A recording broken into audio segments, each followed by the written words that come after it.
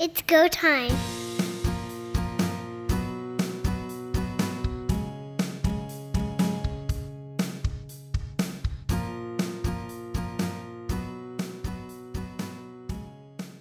Welcome everyone to Quick Kicks here on Third Down Gamble. Today we have a very special guest, the voice of the Winnipeg Blue Bombers, Derek Taylor. Derek, welcome back to the show. Glad to have you. Thanks for having me back. The man with the details is now back, and that is awesome.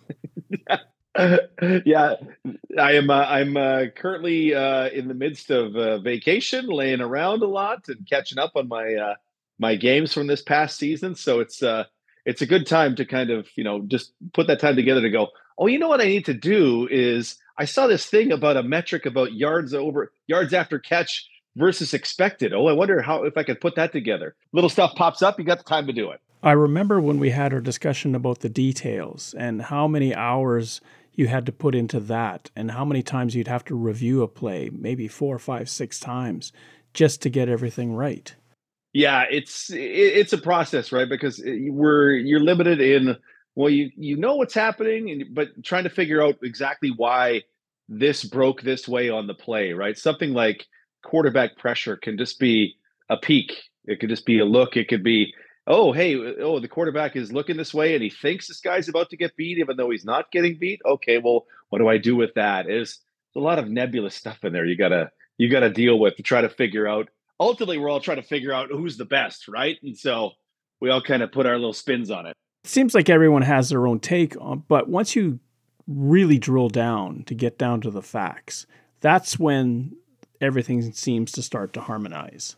Yeah, well, yeah, exactly. Except for, well, those facts aren't my facts, and those facts come in context that I have that you don't have that we did. That's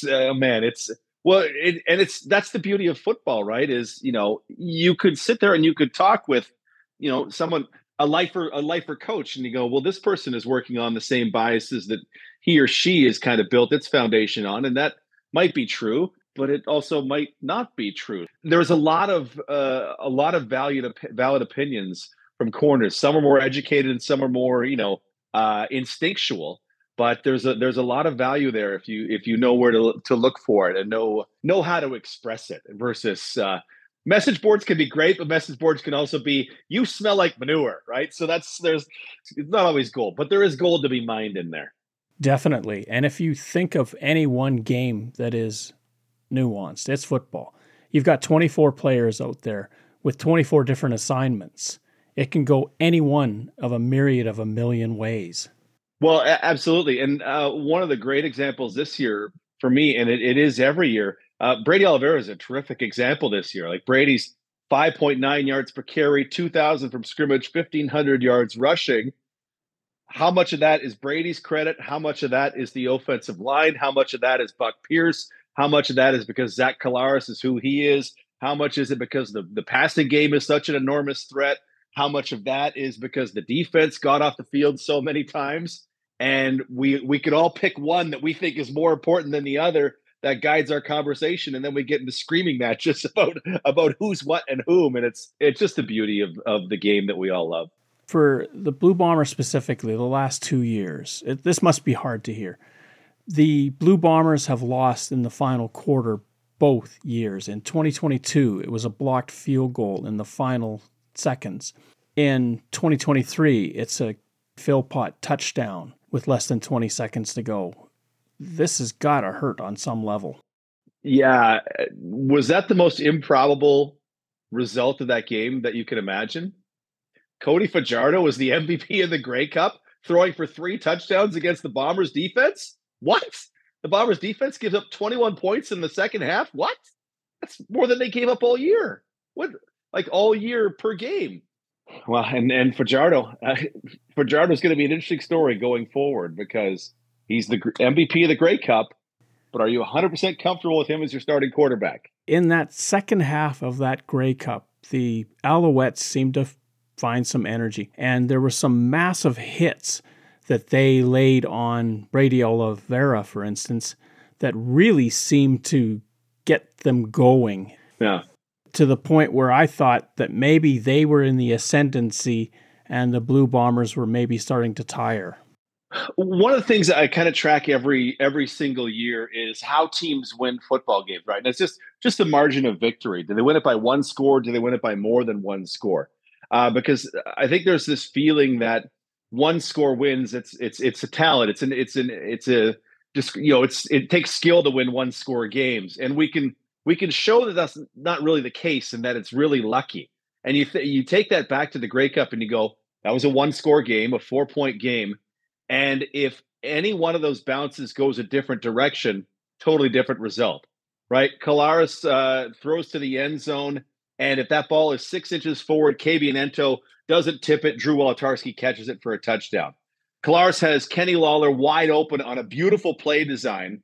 If he throws that 6 inches further, Kabianento can't make that incredible interception. Lawler touchdown. Bombers probably win that game.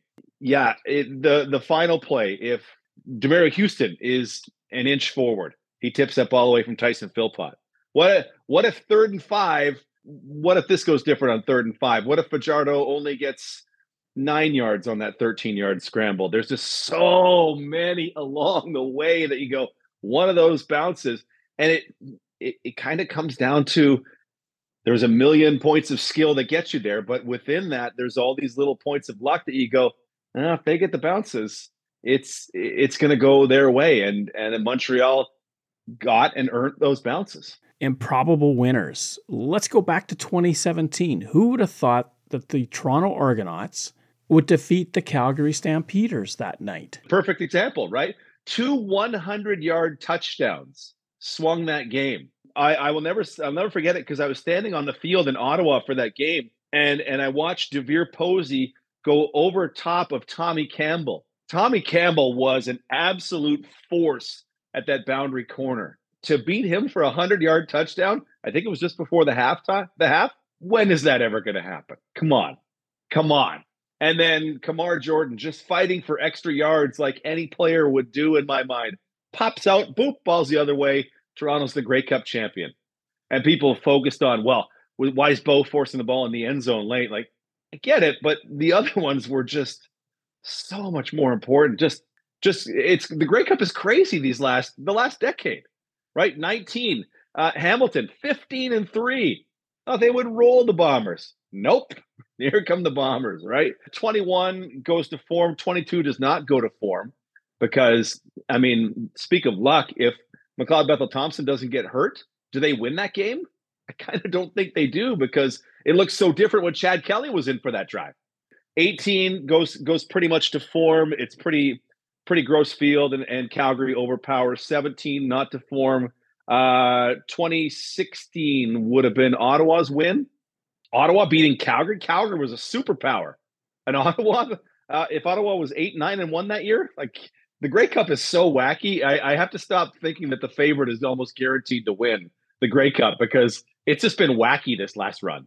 This provides another rationale for why we think the CFL is so great. And look at these Grey Cup games and what they produce. Games can be played on paper. Yeah. But it's not until you step onto the field and actually play the game that we get the results. Yeah. Look at Hamilton in 2014. But for an illegal block, there you are, scoring a touchdown and winning that game. You can go back to 1976 and Tony Gabriel's catch against Saskatchewan. You can go to 1972, Ian Sunter's game-winning field goal for Hamilton over Saskatchewan. Or 1971. Yeah. Leon McQuay slips on the wet turf, fumbles the football, Calgary recovers and preserves the victory. So many examples of how it can come down to the last second. And this season, just with the Bombers, was so strange. Like 14-4, but I don't know if there was ever the feel of last season. They were one win behind last season, but it just felt, for whatever reason, just the energy I took in from around the team felt, not from the players themselves, but from around the team and fans. It just felt dramatically different. Like, ooh, this isn't the same crew. Well, they're first in offense and first in defense. Yeah, but it doesn't feel the same. And I was right there with them that whole time, right? Like, they're the number one defense by points allowed in the CFL. But if you just cast your mind's eye back, you go, yeah, I remember this defensive back getting beat. And I remember this one getting beat. And I remember this play and that one. And it was always kind of in the air there that they have some problems in coverage, but it hasn't foiled them in too many games. But man, in the Grey Cup, there's Cole Speaker going wide and free, and there he is again. And Philpott just gets in front of Demario Houston. You go, oof, okay, maybe we did see it all season long, and it just didn't rear its ugly head until the Grey Cup. But it's one of those weird things. If you could be the best, you could be number one, but it's one game, and number one doesn't necessarily mean incredible. Dalton Schoen and Adam Bighill both went into that Grey Cup final limping. Your thoughts on their participation? Having watched that game, I left it thinking that Schoen did more than anybody replacing him would have. To me, Greg McRae would have been the natural replacement, but they were able to do so much with Nick Dembski. Like, Dembski looked fantastic, right? They were able to do so much with Dembski that McRae could have provided, but since Dembski's doing it, it lessens the need for McRae.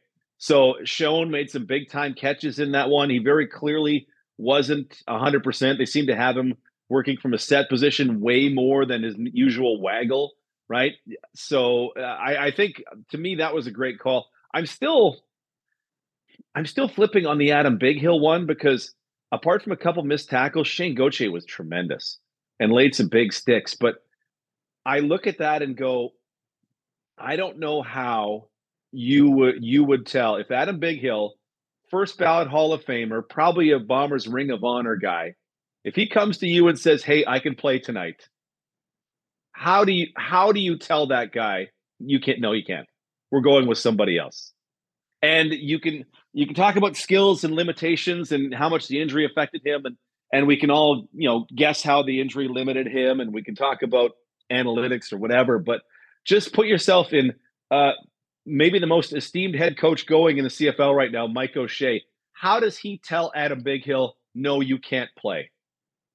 I don't have an answer for that. I just don't know how you could possibly tell a guy who's been that valuable to your team, and then the BC Lions long before that. Like, I don't know what you do in that situation. So you have to let him go and have to believe in him and that he is ready to go. And there were spots where he went, okay, Adam doesn't look like he did before.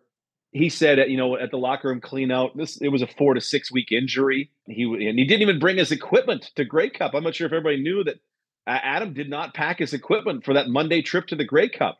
The trainer, Brad Foddy, brought his equipment. Bighill didn't think he was going to play. Somehow he was out there on Sunday.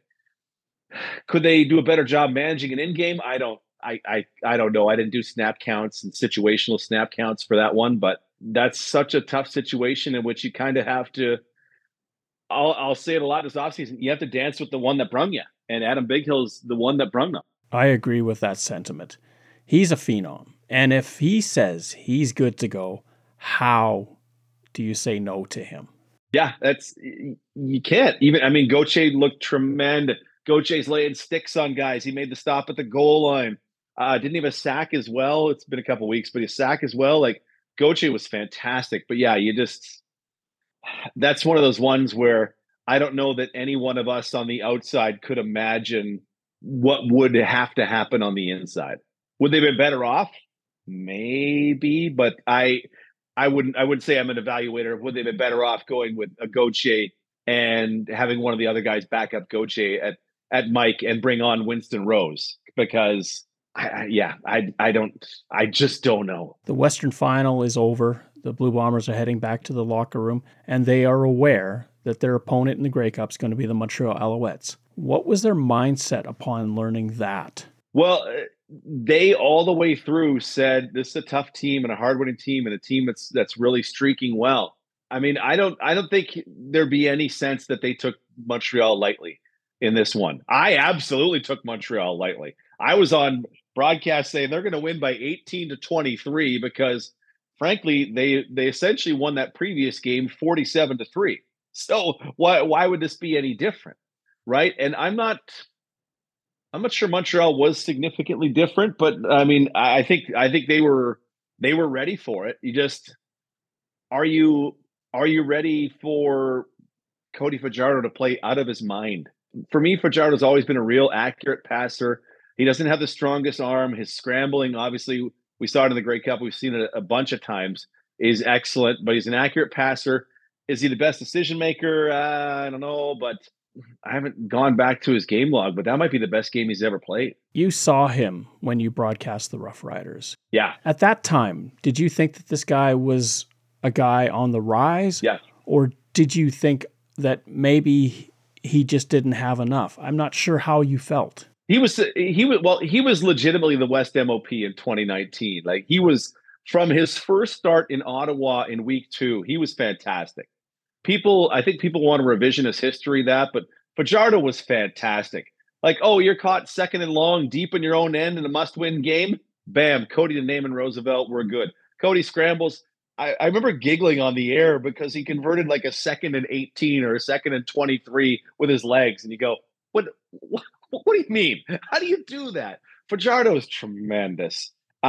Since then, 21 was down. 2019, I think was built on, I hate to go back to the luck thing, but he was the top-rated deep ball passer in my charting in 2019. That is a stat that fluctuates dramatically. I always like to say, here's how I can tell you it fluctuates dramatically. The Strevolution, Chris Streveler, was the top-rated deep ball passer in 2018. And just for ourselves, we'll just go, okay, that stat must fluctuate because I can think of what I think of the guys as a passer. I abandoned him in 21. It wasn't great in 22. I expect the 2023 numbers in Montreal in your non-Austin Mac targets weren't amazing. He had played 16 games this year and threw 2 more touchdowns than interceptions. His numbers were not in any way indicative to me of 3 touchdowns in the Grey Cup against the number 1 defense. So as one of the biggest Fajardo fans, even I had started to kind of fall off the belief that he'd be able to pull this one off. And man, did he look good. I know there's a lot of hitch and tunnel screens and bubbles and whatever, but when he had to go down the field, like Cole Speaker on Jamal Parker was open enough that Fajardo, though he underthrows it, it's still complete, right? That pass to Tyson Philpott for the game-winning touchdown, point perfect. Right on. This far ahead of the defender, right where Philpott could get it, touchdown, Alouettes win. Like, he and Colloras are both really, in my mind, really accurate and really good in that game. Zach Colloras himself had a great day, setting a record for completion accuracy. Oh, completion percentage. Yeah, completion percentage in that game. And, if not for, I still don't think that throw to Lawler was too bad in the back of the end zone. Maybe Zach himself brought up, maybe I should have gone underneath the Dembski because Dembski might have gotten the end zone, Lawler was open, and he doesn't miss him by much, but it's those tiny little margins sometimes. The only thing that I can point to is that in Grey Cups, he hasn't played that well. In the playoffs? Colloras' playoff numbers. Doug Brown brought up to me in a broadcast last year. I think it was the Western Final last year, where he said, is Zach a playoff quarterback? Like, is he a November quarterback? And you see a dramatic drop-off when you break it down by month. October, Zach's numbers are through the roof. And in November, competition, part of it is competition gets tougher, weather gets worse, He's more interceptions than touchdowns. You're right. It's not amazing. It falls off, and I think he gets under 8 yards an attempt, which Zach this season was over 10. It's one of those ones that we're going to discuss next season, like Zach Colloras and the Bombers offense in the playoffs. Zach Colloras has done just about anything a quarterback could do for a franchise. Now, is it sacrilege to even think about or conjecture that he may not be fit enough to be the starting quarterback? Honest to goodness. So I was at a home improvement store in Steinbach on Monday, and a gentleman recognized me, and he was broken up that I can't believe that Dru Brown is going to get away. Isn't it time to make Dru Brown the starter? And as the governor of Colloras Island, obviously I was critically offended, but I'm like, I get you don't want a young quarterback who looks like he's got great potential to get away. Did Zach look worse this year than last year? For me, absolutely not. People will say he threw more interceptions and fewer touchdowns. Fine, his touchdown rate was off a bit. His interception rate was up a bit. But the interception thing, honestly, I'm excited to get to the end of my charting for the season because I think his interception luck was just worse this year. Last year, he had 56% of his interceptable passes actually being picked off, which is a very low number. And I feel like when I get to the end of the Bombers games this season, I'll see that number be like 75 or 80% of just more passes that were thrown at defenders being intercepted. And he's just riding the other side of luck. Whereas it was all positive last year, this year it felt like it was more negative than before. So, but when you look at that career high in yardage, over 30 touchdowns, over 10 yards an attempt is bonkers. That offense was the highest scoring one in the league. They add Kenny Lawler and they scored, I think it was 4 more points per game on offense. Like for me, there's not even a reason to think about replacing Zach Colloras. And the only thing that would be driving that is, well, it'd be sad to see a quarterback like Dru Brown, who they have developed, get away. That's just growing. I mean, that's just growing up. Your kids have to leave to go to high school. You know, you have to break up with your high school girlfriend because you're going to college, right? That, to me, that's just one of those things that's going to happen. And I hope Dru Brown, if he ends up somewhere competing for a starter job, I hope he friggin' crushes it because that guy's entertaining to watch. There's no way to me that I would contemplate letting Zach Colloras go unless Patrick Mahomes is coming here on a 10-year contract. Talk to me about offensive coordinator Buck Pierce. Is he ready to be a head coach now? I wonder. By interviewing for the Saskatchewan job, Buck's ready to make that move upward in the food chain. Whether he's ready to do the move geographically, that's a whole lot of family stuff that I don't know about. So that's between him and his family. There are only 9 head coaching jobs in the CFL. The window, to me, you have to strike when the iron is hot when you're in a business like that. And right now, like, the iron is hot. Like, Buck is the leader of this offense, which is going great guns for years under his command. Yes, he's got Zach Colloras, but the offense is producing with this elite talent. They're producing at an elite level. It's his time to be a head coach, you know, and this is the time you have to go. If the Bombers were all of a sudden pretend the bottom fell out next year, and I don't anyway think this will happen, but if the Bombers were 4-14 next year, is Buck a hot head coaching candidate? Kind of, I don't know. Like, I feel like there'll be someone else. Oh, look at this guy who took over Team X and led them to the top spot in the West Division. That Jordan McSimic will come on the radar next year if BC's good, right? Scott Milanovich was in the running for the Saskatchewan head coaching job, but it didn't work out, and in part because he was not really enthused about moving to Regina. He has ties to Florida, but do you think now that he's in Hamilton, what does that mean? I wonder how much is geography in Eastern United States and, you know, Eastern Canada versus Saskatchewan. I mean, I was once, when I was the voice of the Riders, I was asked in an interview, like, what don't you like about Regina? And I'm like, there's really not much. Like, I love living in Regina and la la la. The only thing, you know what, if I have to pick something to complain about, I said at the time, it's you need to take a flight to get anywhere, right? You had to go Regina to Winnipeg to get somewhere, or Regina to Calgary to get somewhere. And you go, okay, well, yeah, if your family are maintaining a spot in the East Coast or West Coast, whichever one, Regina is going to be slightly more inconvenient than a Hamilton would. For example, Hamilton, drive up the highway for an hour and bam, you're at an airport that gets you to any city in North America. Done. Some of these decisions that we look at and go, I wonder why that decision is made, honestly, probably have a lot to do with geography and making their home life better. Guys, we hear it all the time, right? The Bombers go into a bye week after a game in Hamilton. Extra guys come on the flight because they can go out of Toronto to their houses on the East Coast. Geography and family life are real deals. So I wonder how much of that was a factor in Milanovich not pursuing that job to, you know, full out, because let's not kid ourselves. As much as Regina stinks and the Riders suck, as we would say with Bomberland, that's a pretty great job. At its peak, that's a pretty great job. Corey Mace now has that job, leaving a 16-2 Toronto team. Strike when the iron's hot, right? Yeah, and Corey Mace that's a good dude. He's such a good dude. Like, yeah, the conversation I've had with Corey Mace, he's curious. He's young. He certainly relates to players.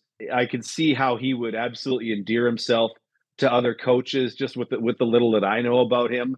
That's a good dude. I texted some people in the Riders organization and went, you hired a really good guy. Everybody who coaches probably knows X's and O's at a certain level, and some guys may be savants at it, but at a certain level, X's and O's are X's and O's, and guys know it. But how can you relate to players in 2023 and coming 2024? And if you find a guy that you think might be special in that regard, hold on to him like grim death. To me, whenever I evaluate a team, I look at, okay, how much talent do they have on the field? That's always my first thing. You can talk about great coaches and sure, but I'm like, how much talent do they have on the field? And if you can get that talent and keep that talent in a salary cap sport, you could perhaps get them for a couple bucks less than they might get in a true open market situation. That's going to pay dividends long term. The Blue Bombers are getting old. They have at least 30 players, 29 years or older. Is this a critical mass issue that is going to come up sooner or later?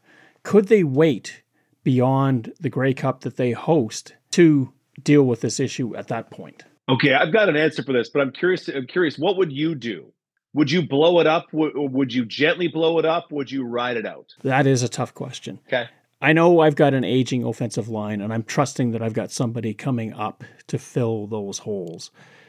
I'm good with Zach Colloras as my quarterback. I'm hoping I can re-sign Brady Oliveira. Is Adam Bighill getting to the end of his career? If he is, who do I trust? Because he is the captain out there. He runs the ship on the field. And I want to know, before I do anything, can I trust somebody else to take on that role? My take has been, I'm going to ride her till she bucks you. Just because one of the things that, to me, the Bombers have done so well and has kept them in the Grey Cup for 4 straight years is they are getting superstar level players to take less money than they could get elsewhere. Guys are producing they're giving you more in production than what you're paying for them, which in a salary cap sport is what everybody's chasing. If Willie Jefferson gives you $270,000 worth of value for, let's make up a number, $200,000, you're getting $70,000 in surplus value in this hypothetical from Willie Jefferson. And they're getting that from so many other spots, right? Think how much Brady Oliveira produced over what he made. Dalton Schoen made the league minimum, like the rookies, made a rookie salary and produced at I don't know, 250, 280. What would he cost in the open market? An enormous sums of money. Kenny Lawler took 250 to come to Winnipeg when the top receiver is going at 300 plus. He went at 300 plus the previous year.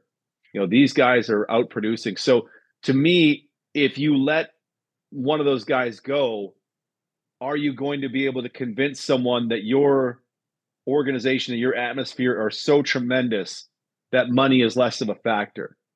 If Adam Bighill's the one I think people kind of point to with the injury, and he's 35, and you go, okay, well, if you let Adam Bighill go, could you get a comparable Adam Bighill replacement for Adam Bighill's salary? I don't know that you can. Like, is Jameer Thurman going to come? Is a playmaker like Javon Santos-Knox, and these are all different types of players, but Javon Santos-Knox is going to come? Are you going to ride the Micah Awe train again if Micah's a free agent? Are you going to the draft? Is Goche your guy who's going to fill that in? I don't know that you can replicate this. You kind of need to get guys into your system, teach them why they love coming to work for you, and hope that outweighs some of the money they might get on the open market. Dietrich Nichols, free agent. Dietrich probably gets paid if he wants to, right? At a high level for an American defensive back. Does he come back for a little less? Does he follow what Kenny Lawler did? Zach probably could have extracted more money in his deal. So if you're me and you think, well, that's the foundation of why this team is great, to me, you just have to ride that out and go, you know what? 2026 might be an awful year. Let's do some building if we can along the way. But 2026, when Willie and Jackson are now in their mid-30s and Jamarcus is in his mid-30s and Biggie's 37 and Zach turns 37 that year, and Stanley Bryant would be would Stanley be 40 that year? I mean, Stanley would be well up there, right? Patty Neufeld will be approaching his 14th, 15th season in the CFL. Like guys are up there. So Jake Thomas, I mean, would be nearing retirement age for sure. Guys that are closer to the end than the beginning. To me, because you're extracting this value that I don't think you can get easily on the open market. To me, I'd probably just ride it out and accept that, you know what, there's going to be an ugly year coming up, and we're going to count on our scouts to help us with that year. And we're going to build some stuff.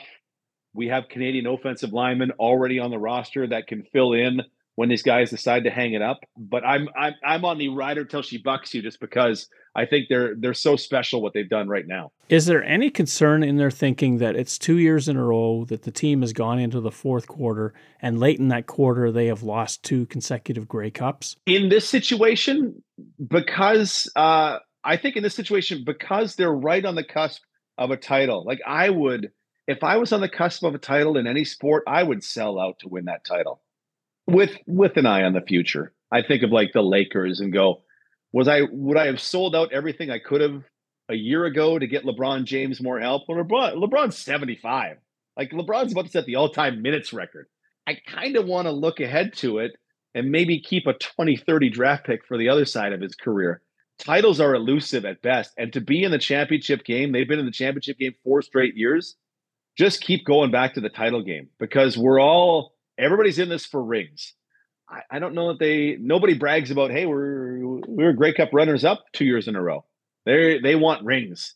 And if you've got a formula that's gotten you rings and has the potential to get you rings with a little enhancement, to me, I would absolutely just keep going back to that well, just because change doesn't necessarily mean better. Is there any sort of discussion about what is going wrong and why are we not finishing those big games? I wouldn't think so, because they finished in overtime in 2021, right? Like, I don't think there's anything inherently broken in that.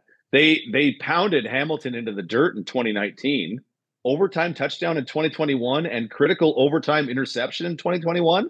I don't think this team has a problem finishing games. I think if Mark Leggio's field goal isn't blocked by Robbie Smith, right?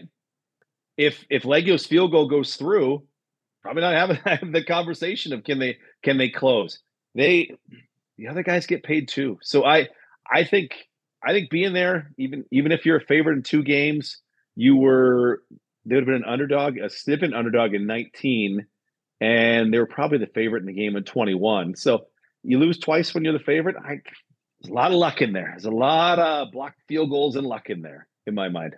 It's a great problem to have, that you're trying to figure out how to finish games in Grey Cups and win them, where Ottawa is trying to figure out how to win 10 games in a season. Yep.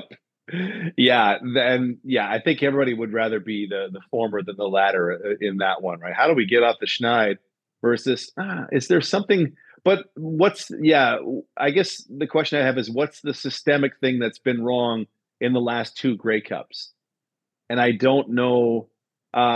Chad Kelly leads a drive late in the game against the Bombers in 22, and Cody Fajardo goes nuts in the second half in 2022, when the first half 17-7 and goal line stands. So is there something systemic in the second half that can we identify, or is it just, hey, the defense got and the offense didn't produce enough in either of those games?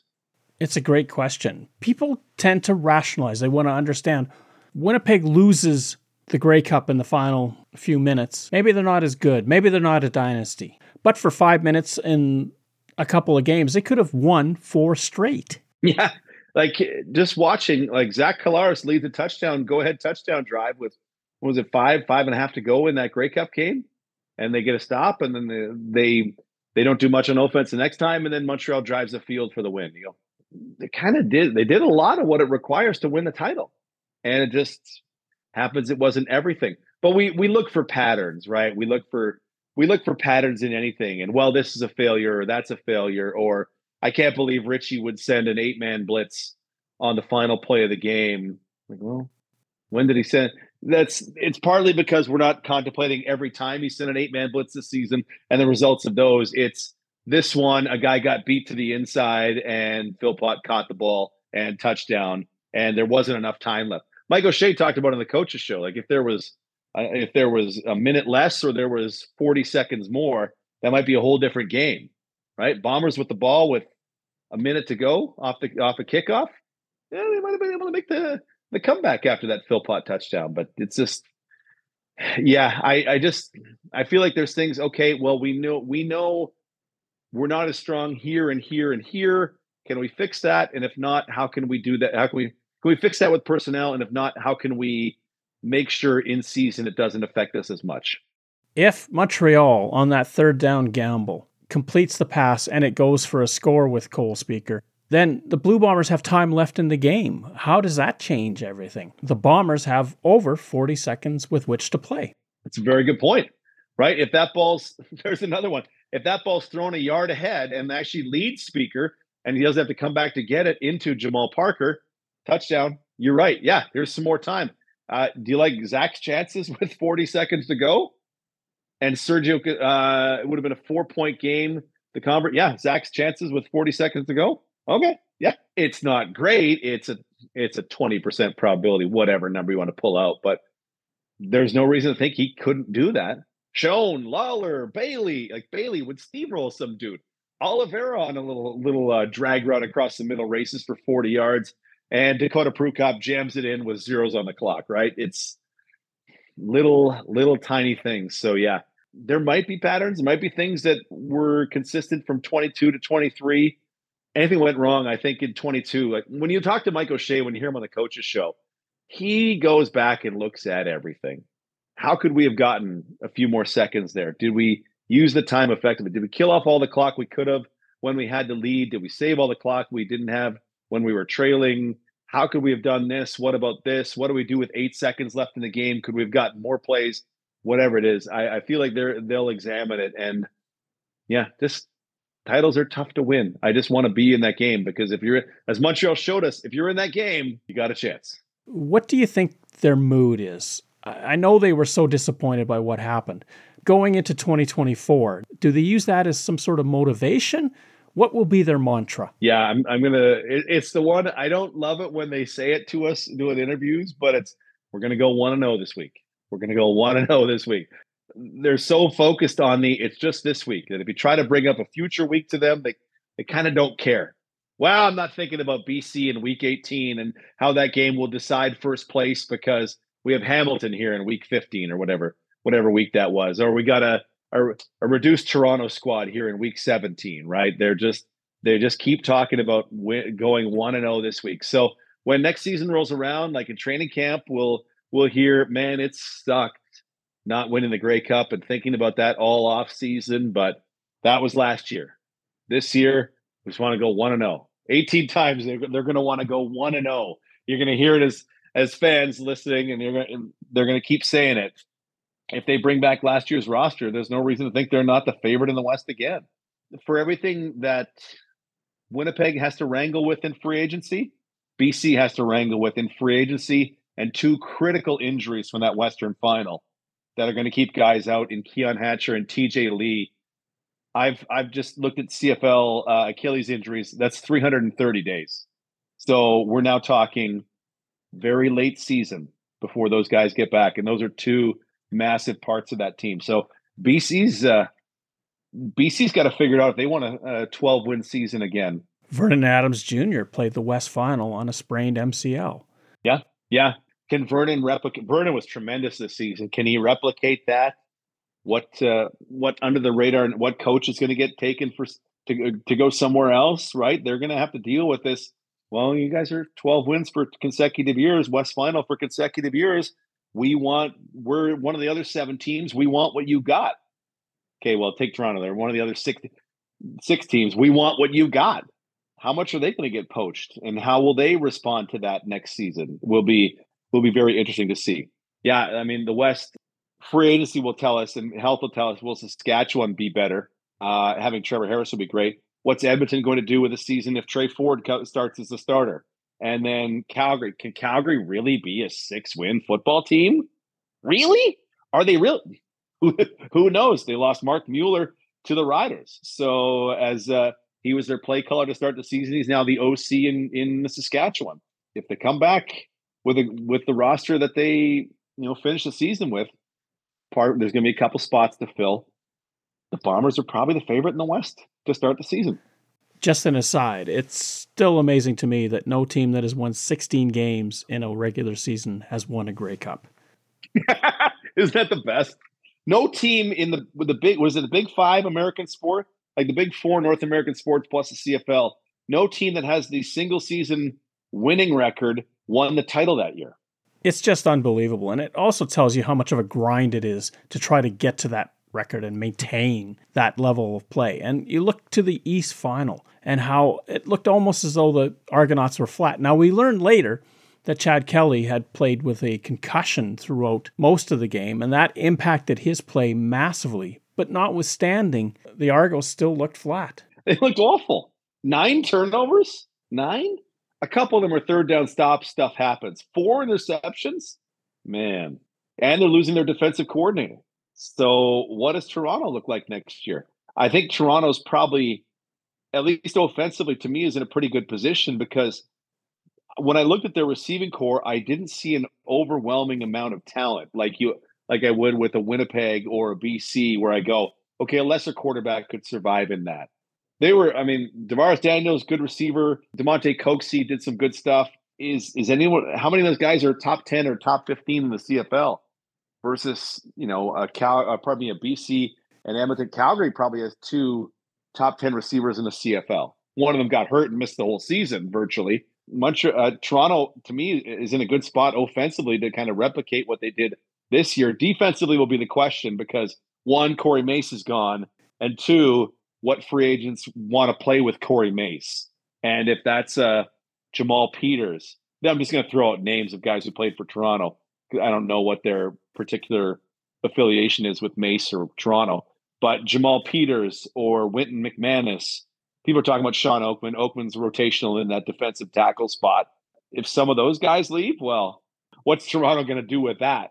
Would they be the inverse of a Montreal this season? Great on defense, 3rd on defense, 7th or 8th on offense as far as points scored. If Toronto was 2nd in points scored, but 7th on defense because they fell off a cliff without Mace. What does that look like? What's Hamilton big changes? Ottawa can't be this bad 3 years in a row. They just can't. They must have stuff in the works between Sean Burke and Manitoba's finest Bob Dice because they can't be this bad 3 years in a row. You point to the Argonauts and you speak to the changes they're going to inevitably face. And this was a team that made 3 East Finals and won a Grey Cup. Winnipeg, on the other hand, has made 4 Grey Cups. Yep. And somehow maintained their level of excellence throughout a salary cap era. I'd said, I'm trying to think of when it was. Was it before 21? But like if I was on the radio talking about free agency, I'm like, I would make Jackson Jeffcoat the highest paid player on the defensive side of the ball just to get him away from Winnipeg. Because Jeffcoat creates pressure like few other guys in the league. And just to be able to get him, you would have to pay a lot of money to get a guy away to think about leaving Winnipeg. Any reason to think Willie Jefferson is not still a superstar in the league? First team All-Star, team's most outstanding defensive player. Jackson Jeffcoat had his healthiest season. 21, the COVID season was probably healthy, but the most regular season games played in, I think, 5 seasons. That's pretty good. Biggie, calf injury will be gone by camp, you would expect. Kyrie Wilson is healthy after missing the first 5 games, I believe it was, with his Achilles. Tell me he didn't look good. Dietrich Nichols is Dietrich Nichols. Brandon Alexander, I think, was maybe affected by that knee at some points this season, but BA's back for a year. So Evan Holm busted onto the scene this year. He's under contract for the coming season. A lot of guys in that back 6 are under contract. What are they going to do with some of these spots? Offensive line, if they were to lose a Canadian offensive lineman, well, Liam Dobson and Tuieli appeared in every game in which they were eligible, right? Those guys got experience. It was the 6th man. It was the 7th offensive lineman. It was only single or double tight end sets, but those guys got experience. The receiving core, come on. If they don't lose Dalton Schoen, I'll be stunned that they've done some stroke of magic. But if you go into the season with Nick Dembski and Kenny Lawler, and if Rasheed Bailey comes back, and Drew Wolatarski, and you plop in another American, you're easily in the top half of the league as far as receiving cores go. And we'll see what else results.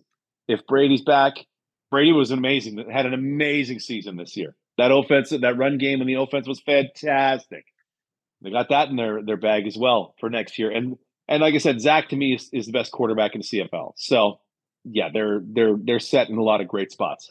Where are you in this transition period that we're in?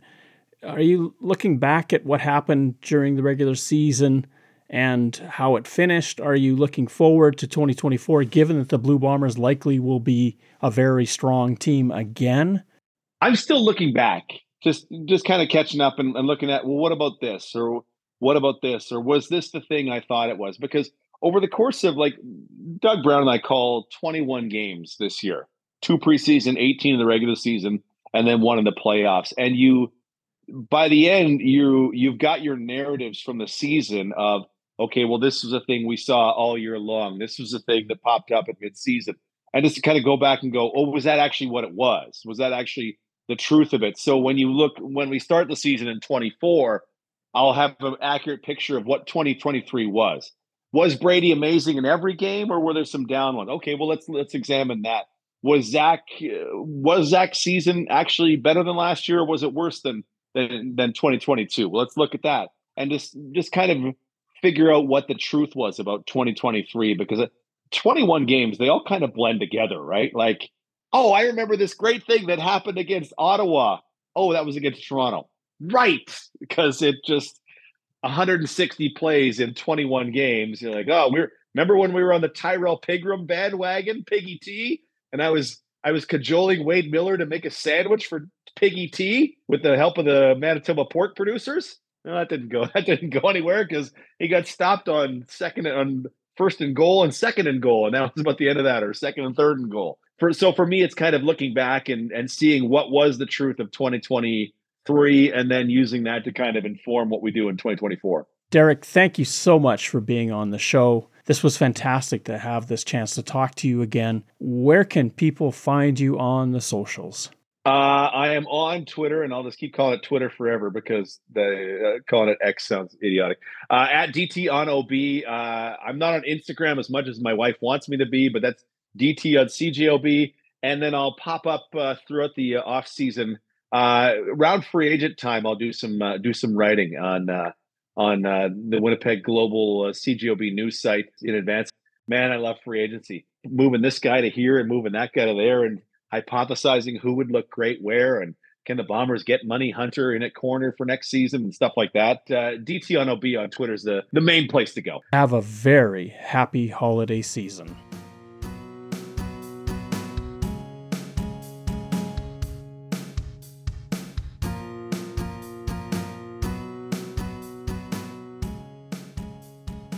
Thank you for listening to our show. Third Down Gamble is hosted on Podbean and can be found on Apple Podcasts, Google Podcasts, and Spotify. Follow us on Twitter at Third Down Gamble. Join us again, the Third Down Gamble podcast, audio worth watching.